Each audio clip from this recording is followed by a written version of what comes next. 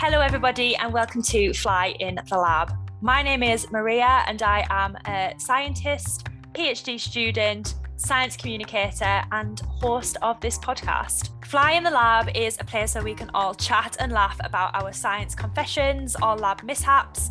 This podcast is a place where we can dispel myths about scientists and really share some of the humour that gets us through the day-to-day struggles, of which there are many. Thank you so much for joining me, and I hope that you enjoy listening to Fly in the Lab. Hello, everybody, and welcome back to Fly in the Lab. I have just been editing this podcast episode and just sitting there and laughing the whole way through, but also kind of thinking, is it wise that I share this to the world? I feel like you're going to learn a lot about me in this episode, but you know what? I don't care. I have very little shame as it is. And to be honest, I think it is quite funny. So I think it's going to be a good episode for you all to listen to. Before I begin, I thought I'd tell you a little bit about my week. So I am recording this now on the 10th of December. So this episode is going out in a week. And it is my last day today at work. Well, not forever, just until the new year. I am taking 3 weeks off work for Christmas. Oh, I'm so excited. I think as a PhD student, you don't tend to take that much time away from your desk, and having 3 weeks off is a little bit of a luxury, but I'm just desperate. I think especially with being in my final year, I'm just at the point now where I'm exhausted, to kind of put it bluntly. I'm absolutely shattered and I need a little bit of a break. I need to just think about something that isn't science for a little bit, and I think that's exactly what I'm going to do. So next week I'm hopefully going to some Christmas markets with my boyfriend, and then the week after it's obviously Christmas week, when I'll be spending some time with, again, my boyfriend and my family. And then the week after is the week kind of leading up to New Year, and again I'm just going to be like chilling out, just kind of recuperating, catching up with people, virus permitting. I'm not going to talk too much about that right now, but yeah, I think it's just going to be really nice to take some time off, and that's why I'm recording this little intro a little bit earlier than what I usually do, because I'll be away all of next week at markets. So yeah, I just wanted to kind of almost put it out there that I'm taking 3 weeks off, because I think that it's really important to take time away from, your PhD, but also just your job in general. I think it's really healthy to just take some time away, recuperate, and then go back to it with a healthy head. Not only does it really help with your mental health, but it also just kind of keeps you in the love of your job. I think when you get tired, you start to despise your job a little bit. And, if you take time away from that, then hopefully you come back with a bit of a rested head and your enthusiasm restored. So yeah, that's kind of my little tidbit for this week that I thought I'd just share. But yeah, I will let us jump straight into the episode. So this episode is with the lovely Abby, or Abs, however you know her. I met Abs on Instagram, and she is probably one of my favorite science friends. She is just absolutely brilliant. From the second that we met each other, I felt like we just completely hit it off. And you'll probably see why in this episode we hit it off so quickly. So yeah, I'll just say that it's all going to become apparent, but you're going to become fairly familiar with both of our bowel movements. That's all I'm saying. So yeah, without further ado, let's get into the episode. So welcome back, everybody. Thank you for joining me again for another episode of Fly in the Lab. This week, I've been so excited for this recording for so long, and I feel like we've rescheduled this so many times. I've just been holding out because I knew that this was going to be such a good episode. And we've actually never spoken in person before, but we've actually kind of got to know each other quite well over Instagram, and I would class you as an actual real life friend now, not just an online definitely. friend. So welcome, Abby McGlennon. Do you want to introduce yourself to the podcast? Yeah, thank you very much for having me. So as you say, we kind of met on Instagram, but we're very similar in personalities and life, so we get on really well, don't we? I am a third year PhD student at the Royal Veterinary College. My PhD is looking into the general surveillance for and genetic epidemiology of a highly infectious bacterial disease of horses across the UK. So I kind of do there's two aspects to it, I guess. So my desk work is surveillance based, where I run a surveillance network for the disease and gather data from diagnostic labs across the UK, where they're confirming that the disease has been found in clinically ill horses. And I also do a bit of basic lab work where I get sent diagnostic samples, I reculture them and look for the bacteria that we're interested in, and create a library of isolates from them. And this enables us to do whole genome sequencing from these samples, which feeds into the molecular epidemiology investigation aspect of my work. And essentially, the disease surveillance and lab work will get married together to see if we can match genetically identical bacterial isolates to different disease outbreaks across the UK, using network analysis and kind of playing Inspector Gadget is how I like to describe it. And then, all going well, the findings will hopefully feed into disease prevention and management guidelines across the UK and other countries, hopefully as well. That's amazing. I feel like, I say this, honestly, I say this every single week, but like genuinely, I feel like your PhD is just so interesting because it's so like far removed from kind of everything that I've ever known. And when you post about it on like your Instagram, I'm just always like, this is like so cool. Like the different aspects of your work, I just think it's fascinating. And do you feel Yeah, like it's cool. when you kind of did your undergrad, so what I should also mention actually is that we actually did our undergrads at the same university. True. So we both went to Nottingham Trent. Probably around the same time. Around the same time, definitely yeah. like lapped over, yeah. Probably. I definitely must have seen you on a night out. Probably. But did you feel like this was kind of something, did you always kind of want to go into this, or is it something that kind of fell onto your lap? Because I know like we've spoken about this, but like do you kind of want to talk about how you've got to where you are? Yeah, so if you told me when I was in college, so I didn't do A levels, I did a BTEC, which for sort of, I guess, international listeners is more of a vocational qualification. So it's a lot more practical based and less in the classroom and theoretical. It's kind of a mix of both. Because when I left school, I hated education. I was really fed up with it and I was like, I don't want to do this. All I know is that I like horses. So I was kind of found this course where you could learn, you could continue education, but you know, it's focused on something that you enjoy.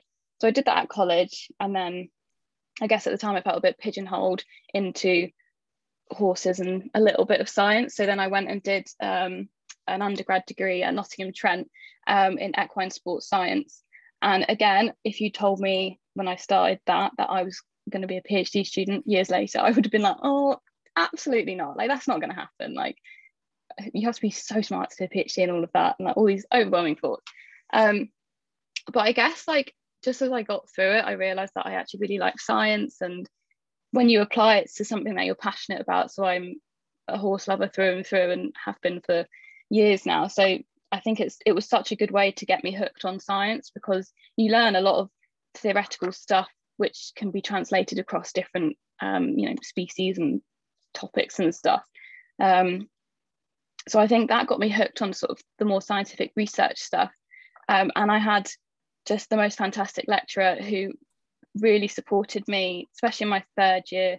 She, or I guess in between transition years, between second and third year, she offered me a studentship where I could do some research as a scholarship program with her.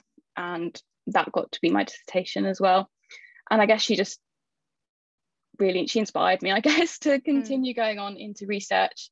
I didn't go straight into my PhD. I did 2 years in a research position, I guess, at a different institute. And then, in all honesty, it was when you're kind of trying to talk to people about your research and why you're the lead researcher on it, and what you're trying to do, it was blatantly obvious if you didn't have the words or the letter PhD after your name, you had a very different conversation with people. And I realized that I wanted to continue research, and it was just a natural progression to go into PhD mode. And I was very fortunate that the PhD I'm doing was designed for me, written for me about stuff that I'd already done in the previous research project. So it kind of just naturally progressed. My love of research and a career, I guess, is where we're going at the moment, trying to. It was just a snowball effect, I guess.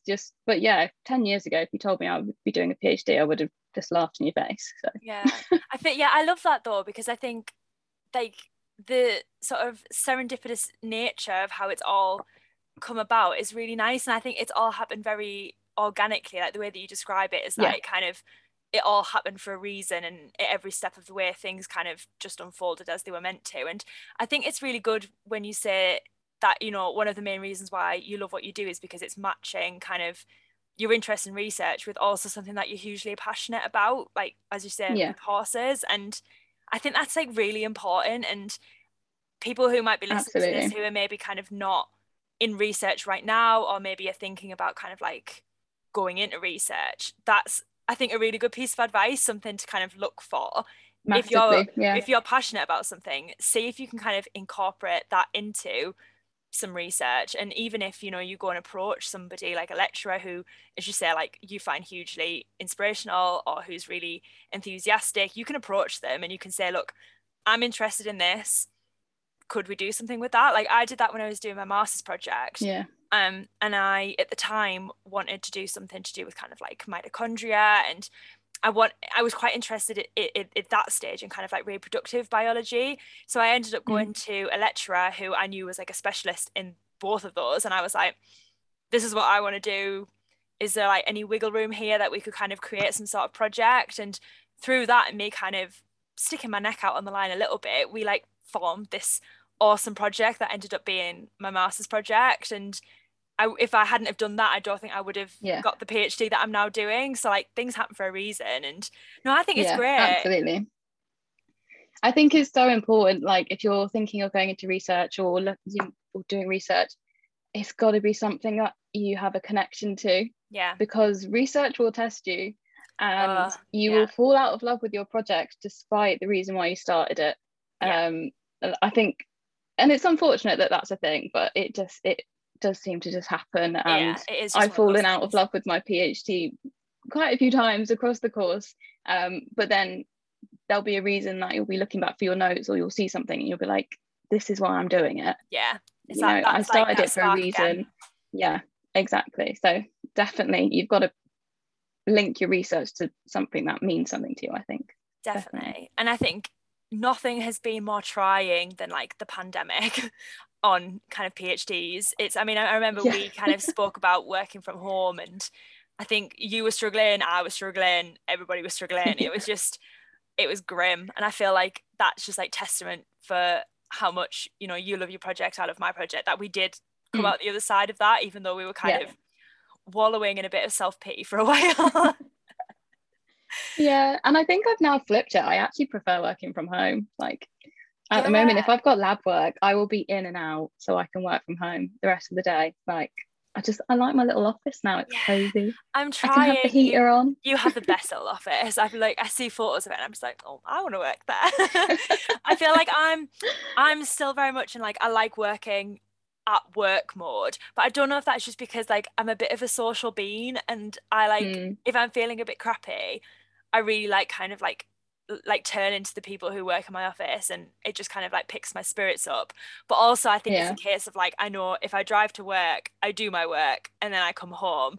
It's very like separate. Yeah. And I don't Yeah. know, but then like I I do quite like the thought of working from home, and like especially I think in the future that would be quite nice. So I don't know. Yeah. Oh, it's one of them, isn't it? But I feel like that like it segments me fairly well into the poll of the Mhm. week, because it's kind of linked to working from home, and I guess if you're not working from home, also if you're sort of just doing this from work. So it could go either way. But the poll of the week that Yeah. I've picked is, and there's a reason why I've picked this, and I'll tell you why I've picked this after you've kind of told me what way you think it's going to Okay. swing. I'm So excited. the poll is, have you ever faked internet problems to get out of a Zoom or Teams call? So yes or no, what way do you think the poll swung? Oh, it's got to be yes, hasn't it? Yeah. I reckon it's. Oh, actually, do you know what? I'm going strong. I'm saying 90% of people have said yes. Oh, I wow. know. That is strong. You went a bit too strong. A bit too Okay. strong. But Oh, you're right. that just shows who I am as a person. Yeah. it it's kind of, oh, it's still a fairly strong yes. So it is a majority yes. It was Okay. 65% said yes. 35% said no. So still like a fairly There's some strong more honest one. people in the world. There are. I mean, I've never like faked it to get out of a call, but I've definitely been a little bit late and been like, oh, Yeah. there was connection issues. Camera issues. But yeah, no. I was 100%. Especially if it's a 9 o'clock one, you know. Yeah, Even 1,000%. I know it sounds so bad, doesn't it, working from home, but I think I've been later to meetings working from home than I ever have been. But I think if you're kind of driving to work or like you get in the train or something, you know that you have to be there at a certain time, which is I think what I found I struggled with when I was working from home, because I'd be like, oh, I'll just, if I was really tired, I'd just have an extra half hour in bed, but then it would put me half an hour behind in the day, and then I'd be like, oh, I'll just float on at like 11, and it wasn't the one. But the reason why I picked this poll is because when I put the poll up, somebody messaged me a confession/story, and when I read this, I just thought, Abby is gonna appreciate this. So I'm gonna preface this with one of the things that we have bonded over, and I'm sure you won't mind me saying this, and I did ask before we recorded, could I bring this topic up? We both have IBS, IBD. So we bonded over how much we poo. It's a strong bond. It can't be broken, honestly. We can't go back on that now. So the reason why I thought you would appreciate this is because the confession that came in was this. Once I had to take a laxative and was in an online lecture, and I was about to give the presentation. Unfortunately, the laxative crept up on me out of nowhere, and I had to go to the loo urgently. I quickly disconnected my internet and sprinted to the toilet. Came back 5 minutes later apologising and saying I didn't know what was going on with the internet today. Then I delivered my presentation as if nothing had happened. Oh my God, that brave soul. I would never plan a laxative before a meeting. Oh my days, that poor person. Yeah. I've never taken a laxative There's no before. other way you could.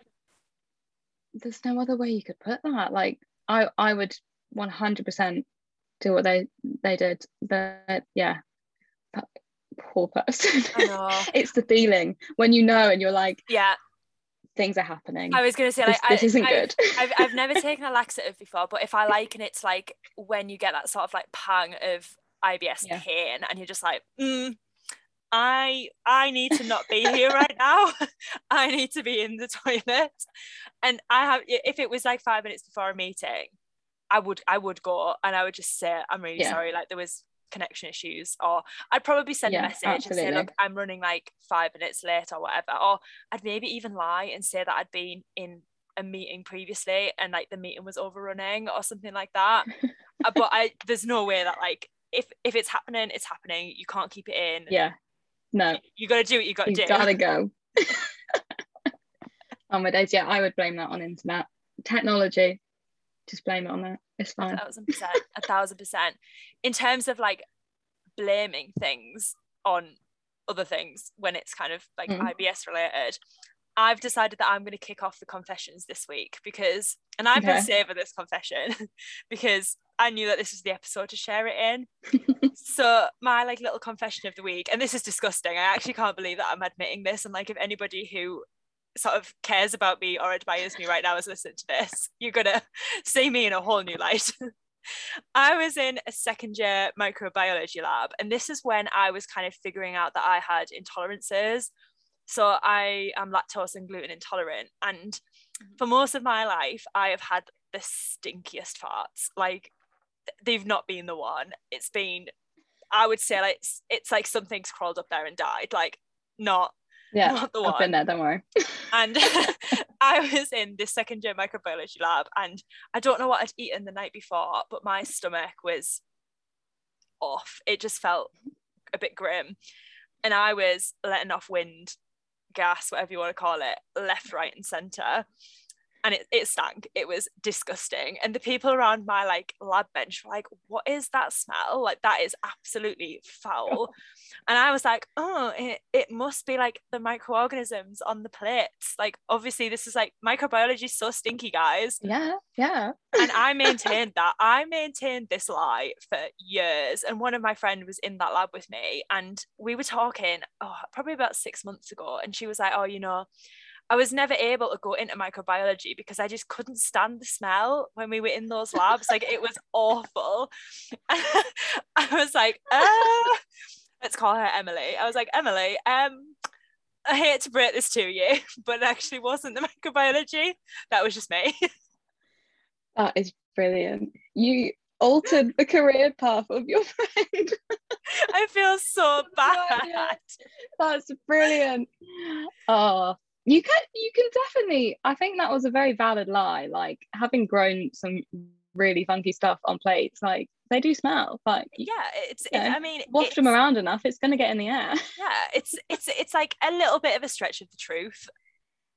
They're not probably, I can't even remember what we were working with, but I was like adamant, I was sticking to that lie because it was grim. It was so grim, but I felt so bad. Like, when I was telling my friend, I was like, yeah, I'm sorry, I'm just a disgusting human being. I think that was a good lie. I like that. That was very good. I'm glad that you appreciate that. Do you have it doesn't have to be IBS related, obviously, but do you have any sort of like lab science degree confessions that you'd like to get off your chest and share? Because this is obviously the place to do it. It is. I guess it is IBS related. So I was away at a conference with sort of like my whole team of people that were interested in the same topic that we were doing. We were all presenting. It was held in like we got to go to Iceland. It was amazing. It was all like paid for. It's really good. That was the last one I did, I think, before COVID hit and everything. And the conference was at the hotel we were staying at. And I don't know about you, but anything travel related will do something to my digestive system. Anxiety, food, like whatever it is. And it was the morning that we were all, my supervisors were presenting or something, and I could just, I could feel something wasn't happy, something wasn't right. And because it was in the hotel that we were staying at, I was like, I'm going to treat myself and I'm going to go back to my room. But I ended up completely missing treat myself and the humans around me that did not need to experience that in the public toilets. I feel that. Yeah, but yeah, I ended up missing like my supervisor's whole presentation on his work, and like I think he was like chatting about some of my stuff as well, because I was just like unavailable, and I was like, yeah, and I had to sneak in at the end. And I don't know if he actually ever found out if I missed it or not, because there was enough like tables that it was busy and stuff. But yeah, so I felt a bit bad about that. These things happen. Yeah, again, supervisor related, this makes me look like a brilliant PhD student, doesn't it? We went to a different meeting with my supervisors in France, and they were like, oh, we'll just drive down, we'll drive in one car, like go on the Eurostar and stuff.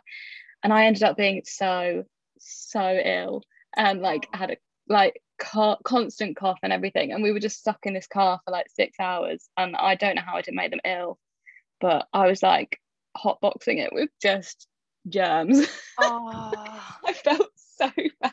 Oh, bless you. There's absolutely nothing worse. I think, especially, I mean, I don't know kind of how friendly you are with your supervisor, but I feel like, I mean, I like really like my supervisor, we get on, but if I was like really poorly and I was in a car with her for 6 hours, I just want the world to open up and swallow me up.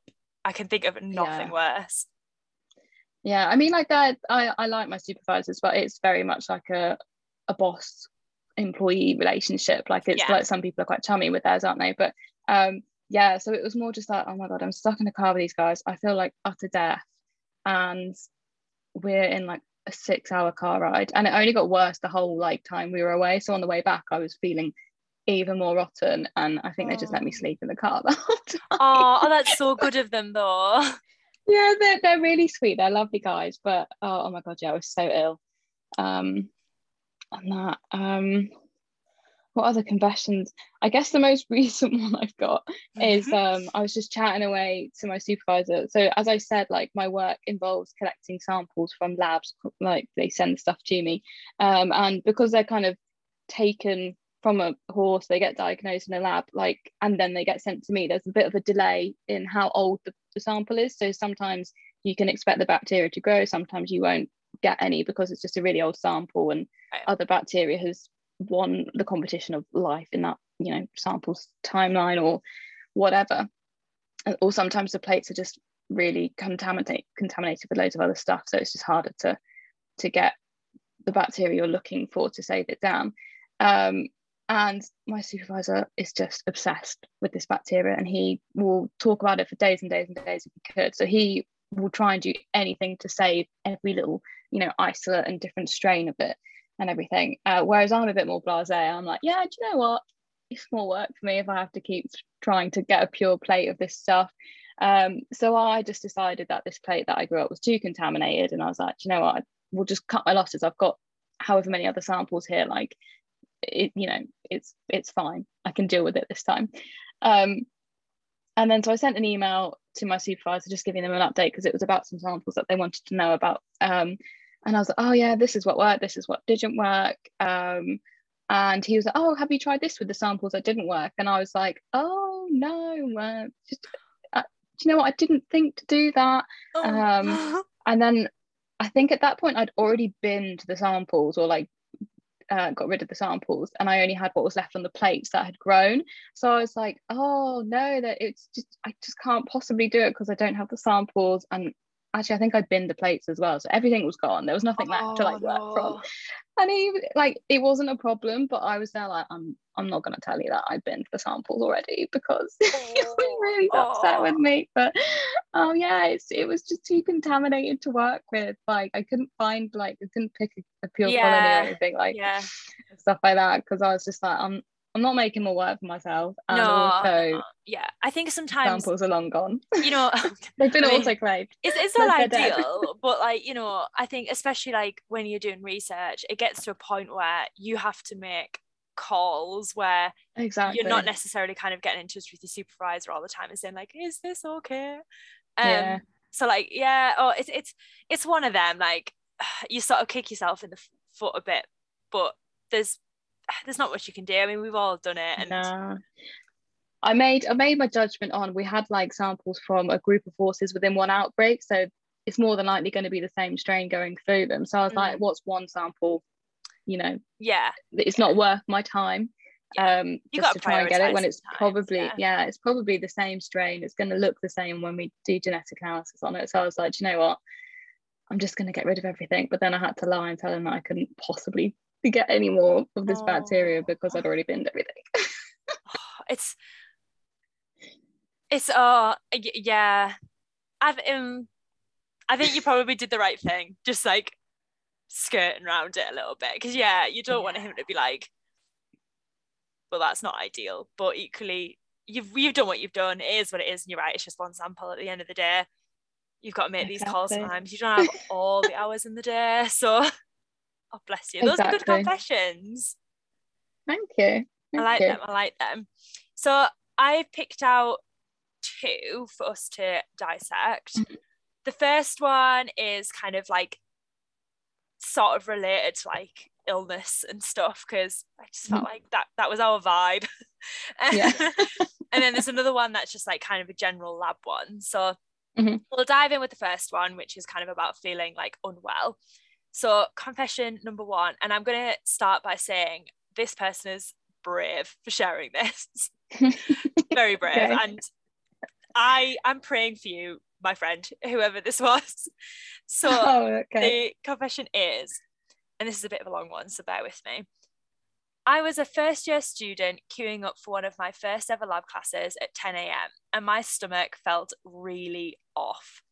Now, I was nervous, but I won't lie, I had also been out the night before and it had been a particularly messy one. I'd had a few hours sleep, was really hungover, and paired with feeling nervous about the lab, I really wasn't in a good way. As we were queuing to go into the lab, I could feel my stomach swishing about, but thought I could just battle through.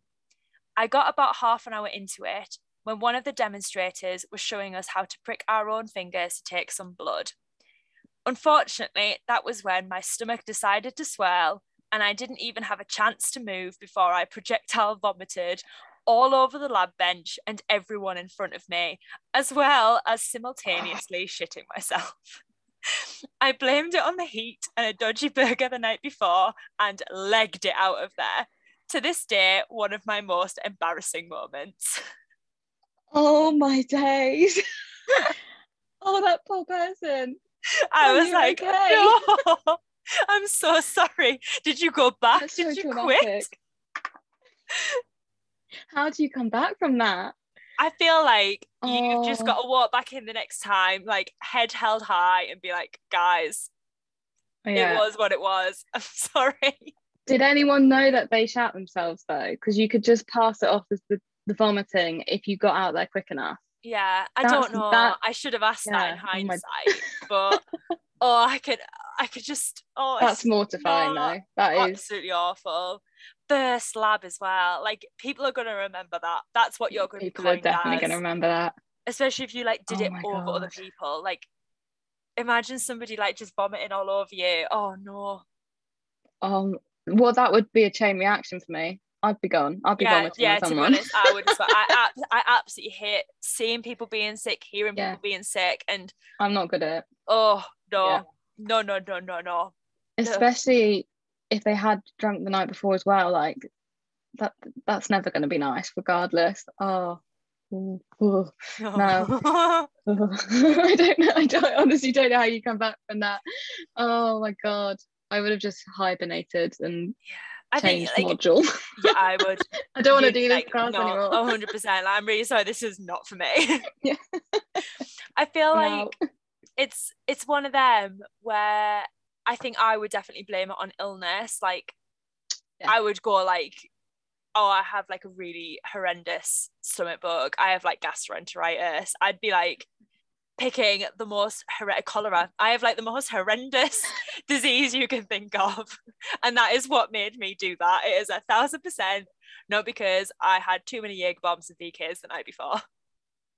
I don't know. I probably blame it on hangover. Like if you're at undergrad, you can get away with loads when you're in undergrad, can't you? Like yeah.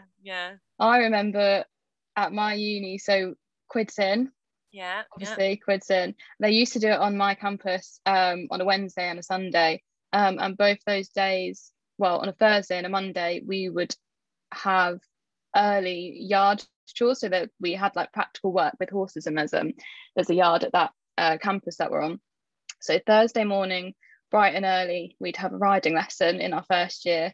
So that was after Quids In. So that was always fun. We would be somewhat hungover the next day trying to ride a horse. And then on the Monday, we had like really early yard work as well. So that was never, ever any fun. Yeah, we were talking about this. And there's definitely been questionable moments when I've been mucking out horses there, just evaluating my life choices. Yeah, we the episode isn't out while we're recording this, but it's actually tomorrow. There's an episode coming out with my friend Hannah, who was my like first year lab buddy, and we were talking about this actually because Ocean Night Out was on a Wednesday, and we had 9 a.m. 3-hour labs on a Thursday morning, and like you could just they do it on purpose. Everybody, yeah, they must, because everybody just looked like grey. It was the most horrendous lab to be in, because everybody was obviously like bears with sore heads, hungover, just didn't want to be there. And like I look at the lecturers, I just think, why do that? Because you knew that we just wanted to do our work and just get out of there. I couldn't think of anything worse. Like, at least being hungover and having to do like stuff around horses, you're outside. Being in a lab with like, you know, airflow and all of that controlled, and it's like a clean environment. They often have like quite a clinical smell to them. I was going to say, like, being really hungover in a lab would be just hell. Yeah. At least outdoors you can like forget about it. A bit of fresh air. Yeah. And I think like the thing for me, and this is like not even relating to like being hungover or like ill, I guess being ill, like I don't know if this is just like the IBS situation, but I panic if I know that like I have to get through, say, a lot of like doors or something like that to get to the nearest toilet. And like, it's like when I go to a restaurant, like I feel like I'm always kind of scouting out where the exits are and like where the toilet is. And I feel like, especially in like the labs that we were in, so at Trent, it was the Rosalind Franklin labs that we had the Thursday morning labs in. And it was a case of like, you went through the first door to get into the building, that was where the toilets were. Then you went through like another sort of like swipe lock door to get to the lockers. You then had to go through another swipe lock door to get to the lockers that had the lab coats in, to then go through another swipe door to get into the lab. And my mind was always like, if I have some sort of like situation here, I have to go through 3 like locked sort of like airtight doors to get to the nearest toilet. And I was always just like, no. And like the thought of that, and is that's hungover, the Cat 2 lab as well, isn't it? Yeah, because I think I did some work. That's where I did my dissertation work, and you obviously they're so strict about, you know, hygiene, so you'd have to like wash your hands before you took your lab coat off, rip the lab coat off, put it back in the locker because you can't get your own keys out. Oh my god, that would be panic. That would be so much panic. I used to really get quite stressed in them, I'll be honest, like especially if I wasn't feeling very well. And that's not even, as I say, like if I was hungover or anything, because generally I knew that like I would be even worse if I was hungover. So I tended, like, if I did go out on that Wednesday night, I'd be like quite gentle, or I just like wouldn't go out at all. But yeah, I did, just reading that story, I was just like, you poor pet. Yeah, I mean, I feel so sorry for them. That's grim. That is grim. That's so grim. Thing. Well, the second confession is a little bit less vulgar. So this one is just a kind of general lab related one, but I thought it was quite a good one. So I left the lab on Friday and forgot that the air conditioner was on. By the Monday morning, the lab was completely flooded. I totally panicked and looked for all of the possible towels in the department and lots of buckets and mops. Thankfully for me, it was a relatively hot day and I managed to dry everything out within around 4 hours before my supervisor came in, and luckily they never found out. Oh my days. What kind of air conditioning is that? So I asked this because I was like, warm enough to like evaporate that water? You clearly don't live in England. And so this is a confession from somebody in the US. And I can't remember where they said they were from, but it was like somewhere kind of warm. And they were like saying that this air conditioning had like failed, and they came in. I was like, how much is like a lot of water? And they were like equipment was getting covered at this point. I was my days. But it kind of got me to thinking, like, I mean, obviously I've never been in that situation, but if something like that happened, I don't know if I would tell my supervisor. I think in the case of an emergency, I think I would try and just deal with it first, and then if I couldn't rectify the situation, that's when I'd be like picking up the phone and being like, help. 100%. I think I'm the kind of person that if I've made a mistake, I will try and sort it out before having, like, I will always, if I have to, I will throw my hands up and be like, look guys, I did this. But if I don't have to and I can get away with sorting it out and getting it back to how it should be, then I won't want to have to embarrass myself like that. But the panic, I wouldn't even know what to do, like if the lab was flooded. I think it's just panic mode. You'd be like, oh my god. Oh, you would. I think sometimes you do go into autopilot though, because I had an incident, it'll be a couple of months ago now. We've definitely spoken about this because it was like a major deal in my life at the time. When my incubators all failed and all of my flies died because they were like fried within an inch of their lives. Oh yeah, I remember, And it was a case then of like, I sort of like saw what had happened. My jaw hit the floor. I promptly started like hysterically crying. No. It was not the best. I am not really somebody who you want in your corner in these sort of situations, because I do tend to turn into a puddle. But I was crying my eyes out. Some of my friends from the office downstairs sort of came and sat me down on the sofas and made me kind of do some deep breathing, brought me up some water. And then it was a case of like, right, evaluate the situation. Can anything be salvaged? Nothing could. So at that point I was like, right, I'm going to have to like ring my supervisor, because there's literally nothing I can do to kind of solve this situation. But if I'd like, I mean, I guess I wouldn't have flooded the lab, because even if like you forget to switch the air conditioning off, it's kind of one of them, really, isn't it? It's not you kind of sat there purposely doing it. Yeah, I think I would try and just deal with it first, because I'd be really scared that like my supervisor would be really hacked off at me. And it depends what equipment's being like messed up as well. Like you could always, if it's over the weekend, you could, I came in on Monday and like this had happened and I've done my best to sort it out, I just don't know what happened. Again, just blame it on the technology. The air conditioning failed, or something like that. Like, but I think I always try and sort my life out. If I found something that I've done wrong or come into something that's a bit weird, I'm like, right, let's sort this out before I throw my hands up. Try and like you, I might have a little meltdown first, but you know, always definitely try and like sort it out first. I think you're right. It's good to get like a level head syndrome. I don't want to have to admit to being bad.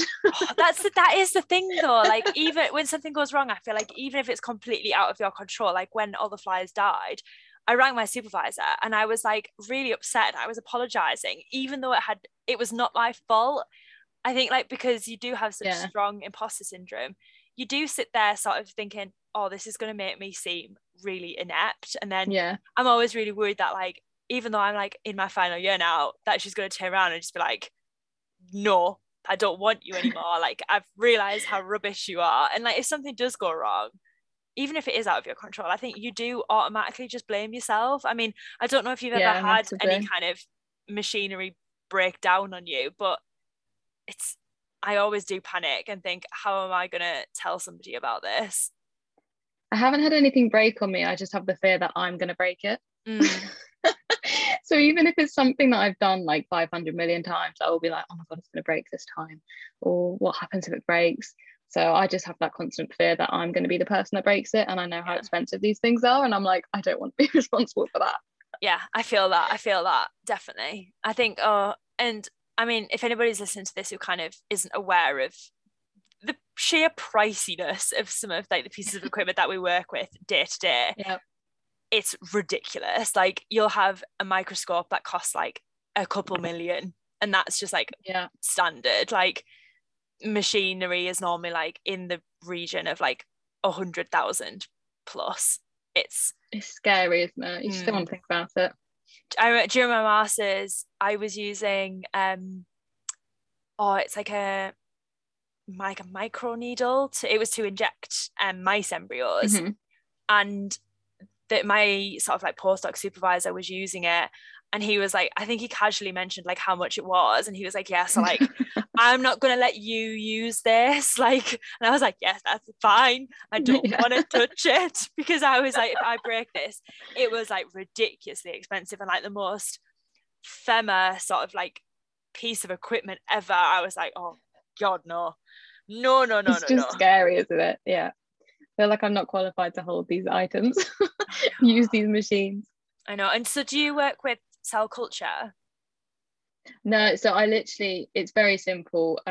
It's just culturing bacteria and then DNA extraction, and then I prep it and then we send it off for whole genome sequencing. So it's just sort of basic lab skills that I have, and I've kind of just learned them since doing the research into this bacteria. We did like a tiny lab module in my undergrad degree, but because the degree was quite broad, we didn't go into specifics of stuff. So I basically just learnt on the job. So I can do what I need to do. I'm sure more than that. I'm sure. Don't put yourself down.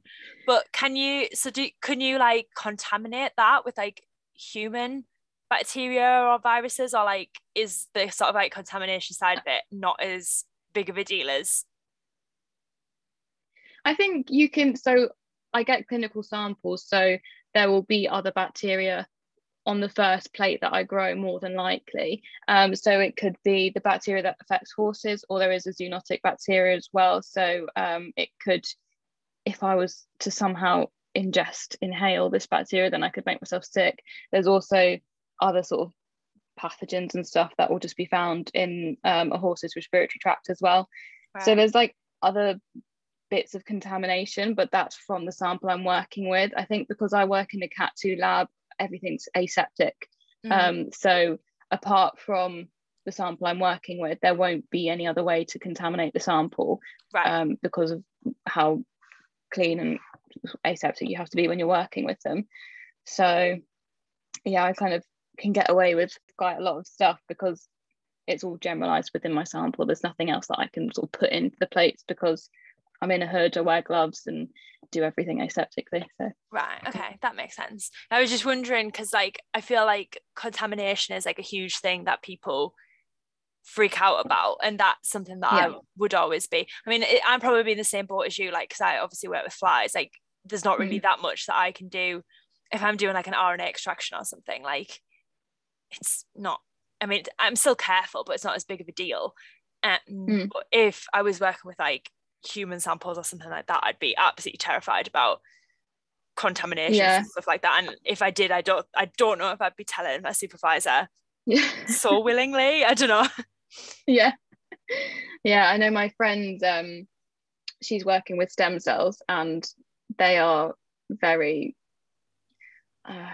fragile cells, I guess. I mean, they can be contaminated very, very easily, I think, from what I've sort of learned through chatting with her and stuff. So yeah, if they go into an incubator which has had something dirty in it, then those stem cells are pretty much done for, and it takes another 3 months to grow the stuff that they need.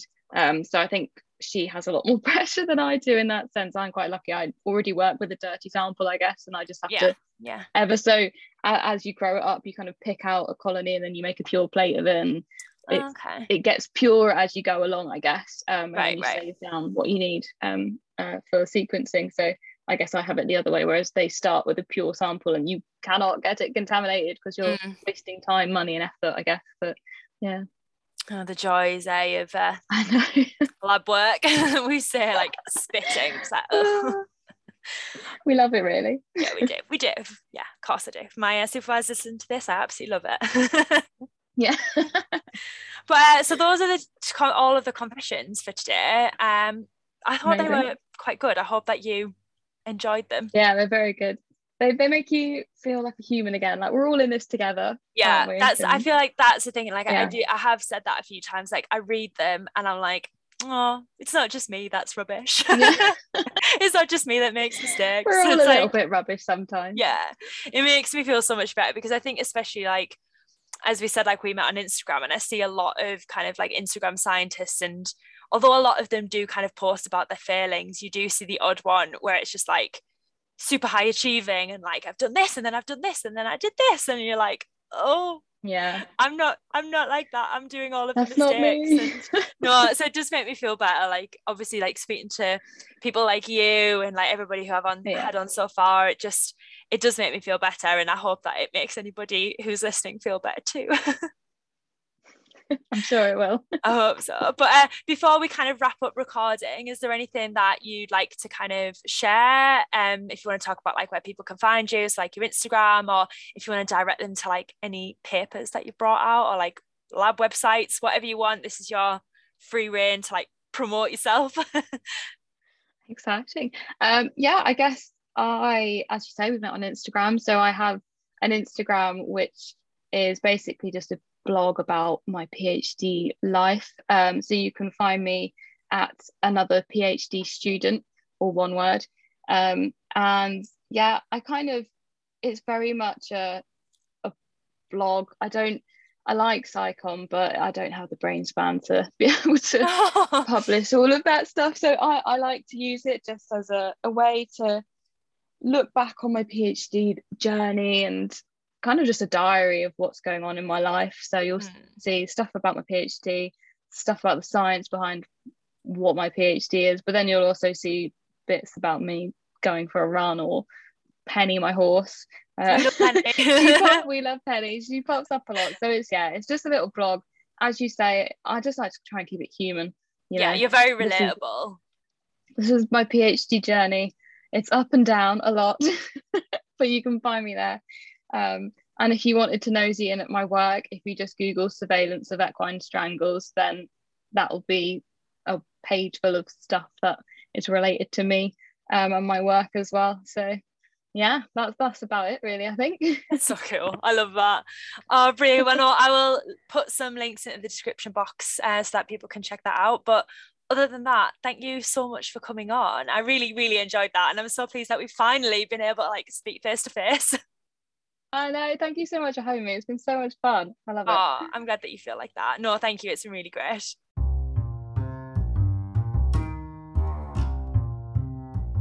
And there you have it. There is my episode with Abs. Oh, honestly, that was just such a great episode to record. I felt like, I know that I say this, but I laughed from start to finish, and it was sort of like a nice form of therapy to kind of talk through some of the things that I've been hiding for a while, like that old gas story and blaming it on microbiology is not one of my proudest moments, but a good one to share on the podcast, I suppose. And obviously to chat a little bit about Abby's research. It was great to kind of learn a little bit more about what she does, and yeah, just kind of get a little bit more to grips with kind of her research and all of that. So I'll pop all of her information in the description box, and I will see you all in 2 weeks' time. This is the last episode before Christmas, so I'd like to wish you all a very Merry Christmas, and I will speak to you just before the new year. Speak to you all later. Bye.